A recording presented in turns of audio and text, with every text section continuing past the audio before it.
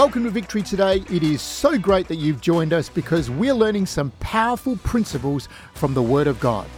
You know, from the testimonies that I've heard, people are being set free, they're getting answers to questions that they've had for ages, and they're activating their faith and receiving God's best. And you know, I love that because having planted and led churches for 20 years prior to launching our teaching ministry, I know how challenging it is when you've only got 52 Sundays in a year to cover the kind of topics that will help people in every stage of life. But you know, the beauty of a podcast like this is that I can share a key thought in just 20 minutes and you can think about it, meditate on it, apply it to your life, and then the next time I can add another layer to what we've already covered. And I've found in my own life that that's a really effective way to grow and to get your mind renewed and to change the way that you see things. It's just little bit by little bit. You learn something, you apply it, you get a win, and then you learn something else. Rather than doing what a lot of people do, which is where they hear something one time and they get all excited about it and then 3 days later they've forgotten all about it. Hey, that is also why I want you subscribed. It's why I want you listening regularly, because what we're doing here is we're building on these truths and we're adding another layer and another layer. And I know that I'm saying some things that for some of you are new and you're not even sure where you stand with all of this, but what I want you to do is stick with me. I want you to come to these podcasts with a willingness to learn and to grow, because the kind of things that I'm sharing has not only transformed the lives of many, many people in the past, and I'm believing it's going to do the same thing in the future, but it's transformed my life. And I believe that it's going to do the same thing for you. You know, someone once said the definition of insanity is continuing to do the same thing over and over, but expecting different results. Well, we don't want to be like that. We don't want to live like that.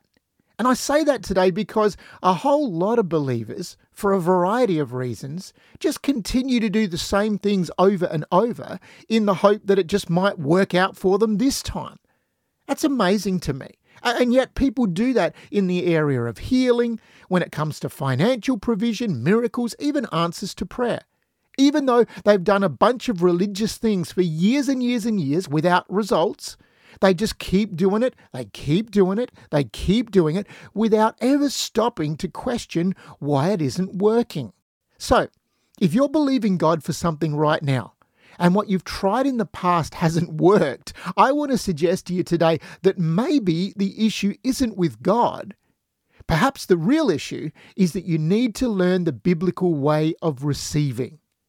Friend, you need to know how to receive, because if you don't know how to receive, God can have all kinds of things right there for you in the spirit realm, but unless they fall out of the sky onto your head, you're going to have to learn how to appropriate them. And so recently, we talked about the fact that if you want to walk in victory, you can't just sit back passively. You've actually got some fighting to do.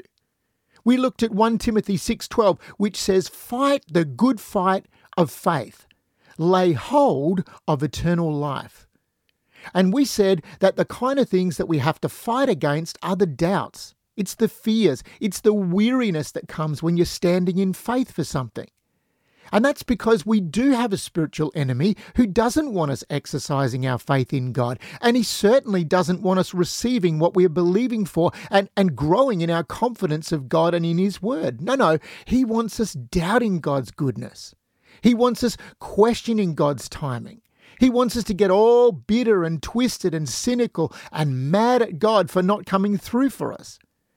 And so the enemy, he'll try all kinds of things to dissuade you from fighting the good fight of faith. He wants to stop you from laying hold to those things that God has promised you. But it's so important that you understand today, when we talk about fighting the good fight of faith, that we are not talking about you wrestling with or somehow trying to overpower the devil, okay? The awesome thing about the Christian life, friend, is that we come from a position of victory. We're not trying to obtain a victory. Jesus has already won the victory for us. He has defeated the enemy, and we'll talk more about that another day. But the Bible says that the only kind of wrestling that we're supposed to do against those demonic forces is by our faith in God's word. We put our faith in God's word and we come from a position of victory, and the Bible says seated with Christ. Now, why? Why is that? Well, because we have authority over demons in Him.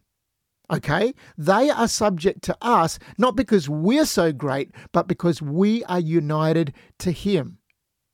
Now, many times we do need to wrestle to stay in faith, because as long as the devil can keep us in the sense realm and we're looking all the time at our circumstances, or we're focused on the pain or the bad report or the bills or the state of the bank balance, as long as we're focused on those things, the things that we evaluate with our senses, the devil will be able to defeat us every single time. I mean, if you've ever believed God for, let's say, physical healing, and then maybe someone prayed for you, and then the next day the pain only got worse. You had more symptoms than ever before. What did your senses tell you in that moment? Well, they told you weren't healed, right? That you're no better, that you didn't receive anything. Well, I'm saying today the devil will use that, and he will bring all kinds of doubts and fears and suggestions to mess with your thinking, to keep you focused in the sense realm. Because if he can do that, he'll defeat you every single time. But as long as you refuse to fall for his lies, and you fight to stay in the faith realm where you are agreeing with what the Word of God says, friend, you will defeat him every single time. That is the faith fight. It's trusting God's Word to work for you. And it is the only fight that the Bible says we're supposed to engage in. In fact, Hebrews 4 verse 11 says that we are to labor to enter into the rest. And what that's talking about is doing away with all the striving and the working and the performance, and simply believing that what Jesus has done for us is enough. That's why Hebrews 4 and verse 3 says, "For we which have believed do enter into rest." That's how we come into a place of rest, by believing, by trusting, by staying in faith. The only labor that's required on our part is to labor to stay in that place of rest. It's the same as fighting the good fight of faith. We aren't supposed to wrestle and struggle and do all kinds of crazy things to try and pin the enemy to the floor, try and defeat him on our own. No, as I said, Jesus defeated him 2,000 years ago. Friend, I want you to know today that the same principalities and powers that the Bible says we wrestle against in Ephesians chapter 6 and verse 12 were thoroughly defeated. They were dethroned. They were stripped of their authority by Jesus Christ. That is what Colossians 2 verse 15 tells us. So let's understand today that we are not trying to get a victory. Because of Jesus, we already have the victory. We are victorious. It's just that the enemy is going to do all he can to take that victory from you. It's the same with healing. We aren't trying to get healed. We are healed in Jesus' name, but the enemy, he comes and he tries to put sickness on us. Friends, we are blessed. We're blessed in our going out. We're blessed in our coming in, the Bible says. But the enemy will do his best to steal, kill, and destroy so that we don't enjoy the blessing. We don't enjoy the abundant life that Jesus has already won for us. Now, I know that I'm saying a lot in those few sentences, but my prayer is that as we continue this journey together, that you'll begin to see that you're not trying to get something from God. You're trying to maintain and enjoy what he's already blessed you with. Because I'm telling you, it is so much easier to keep what you have and to enjoy it in the Christian life than to try and get something that you think that you're not entitled to or that you've got to work to try and achieve. But see, in order to think differently, it's going to require a mindset change for many of us, because we've been taught for years and years and years that we need God to do all kinds of things for us. And unless we pray and beg and twist his arm, we're going to be sick all the time and broke and depressed.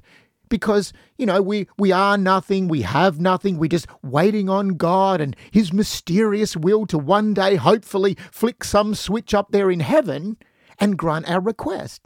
That's what a lot of people have grown up believing. That's what they've heard over and over and over. But I want to ask you today, when was it that Christians started treating God like a genie in a lamp? That if you just rub it the right way and say the magic words, he'll be there at your beck and command. I mean, that might be okay for Disney, but that certainly isn't what the Word of God teaches us. No, friend, if you could see who you really are in your spirit right now, if you could see what God has made available to you through Jesus' victory on the cross, if you could see the power and the authority King Jesus has delegated to you as his ambassador in this world, if you could get a glimpse of who you really are, I genuinely believe that you'd be shocked. You would understand why James chapter 4 and verse 7 says that when you resist the devil, he flees. Friend, did you know that word flee means to run away in terror? Now, what is the devil terrified of? Well, certainly he's not terrified of your natural human strength or your ability. He's not afraid of your intellect or your business acumen. So what is he actually afraid of? Well, he's afraid of the greater one in you. Amen? Romans chapter 8 and verse 11, listen to it. It says, the Spirit of God who raised Jesus from the dead lives in you.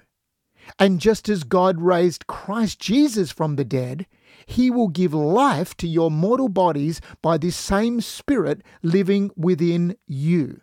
I'm saying that if you could see yourself as God sees you, you'd be absolutely shocked. If you could see yourself as the devil sees you, you would never be afraid of him again. A holy confidence would start to rise up in you, and you'd be like, man, the same Spirit that raised Jesus from the dead is living in me. I have raising from the dead power on the inside of me. What am I afraid of? Friends, I'm convinced that when we get to heaven and we see things as they really are, we are going to be like, why did I put up with all that stuff down there? Why did I allow that to bring me down and steal my joy and rob me of peace? I think when we stand before God and we know all things, as 1 Corinthians 13 says that we're going to know, we will say, you mean to tell me that I had the same power that raised Jesus from the dead in me the whole time? I went around thinking for years that it was out there somewhere and that the demons were blocking it, and I had to try really hard to pray it through. And God will look at us lovingly and he'll say, no, it was on the inside of you the entire time. God, you mean to tell me I had raising from the dead power on the inside, and yet I put up with sickness and fear and anxiety? I went around depressed and discouraged, and the whole time you said that I've got love and joy and peace and long-suffering, gentleness, goodness, faith, meekness, and temperance living on the inside of me? God, you mean that all the time I was asking you again and again and again to give me joy and give me peace, I had that on the inside and I didn't know how to release it? I'm saying, friend, let's not sit back passively and put up with those things that Jesus paid for with his life to deliver us from. Let's not sit back passively and miss out on all the wonderful things that he won for us on the cross. This is the Victory Today podcast. Amen? We are a people who've decided that we're going to believe God at his word. We're going to learn to activate our faith. We're going to learn to receive all that he's promised. Why? So we don't have to live a defeated life. So we don't have to be overcome by the enemy. So we don't have to languish in despair and defeat. No, so we can be the people that God has called us, gifted, and equipped us to be in this hour. So we can be light in the darkness. So we can rise up at such a time as this when the world needs us more than ever before, friend, and point people to the hope that we've found in him. We're not the defeated.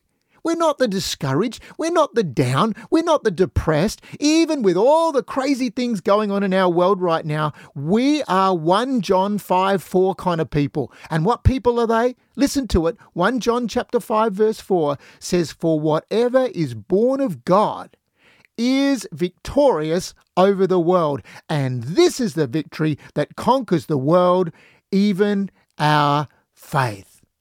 So friend, I want to encourage you, have a great day today. Walk in victory. Understand that He's already won the victory for you, that you don't have to try and achieve it in your own strength. Refuse today. Come on, we're going to refuse to give the enemy an inch. And if you want to find out more about how you can support the incredible work that we're involved in educating 100 street kids in Cambodia, or you want some more faith-building resources, you know where to find them. They're all there at newboldministries.com.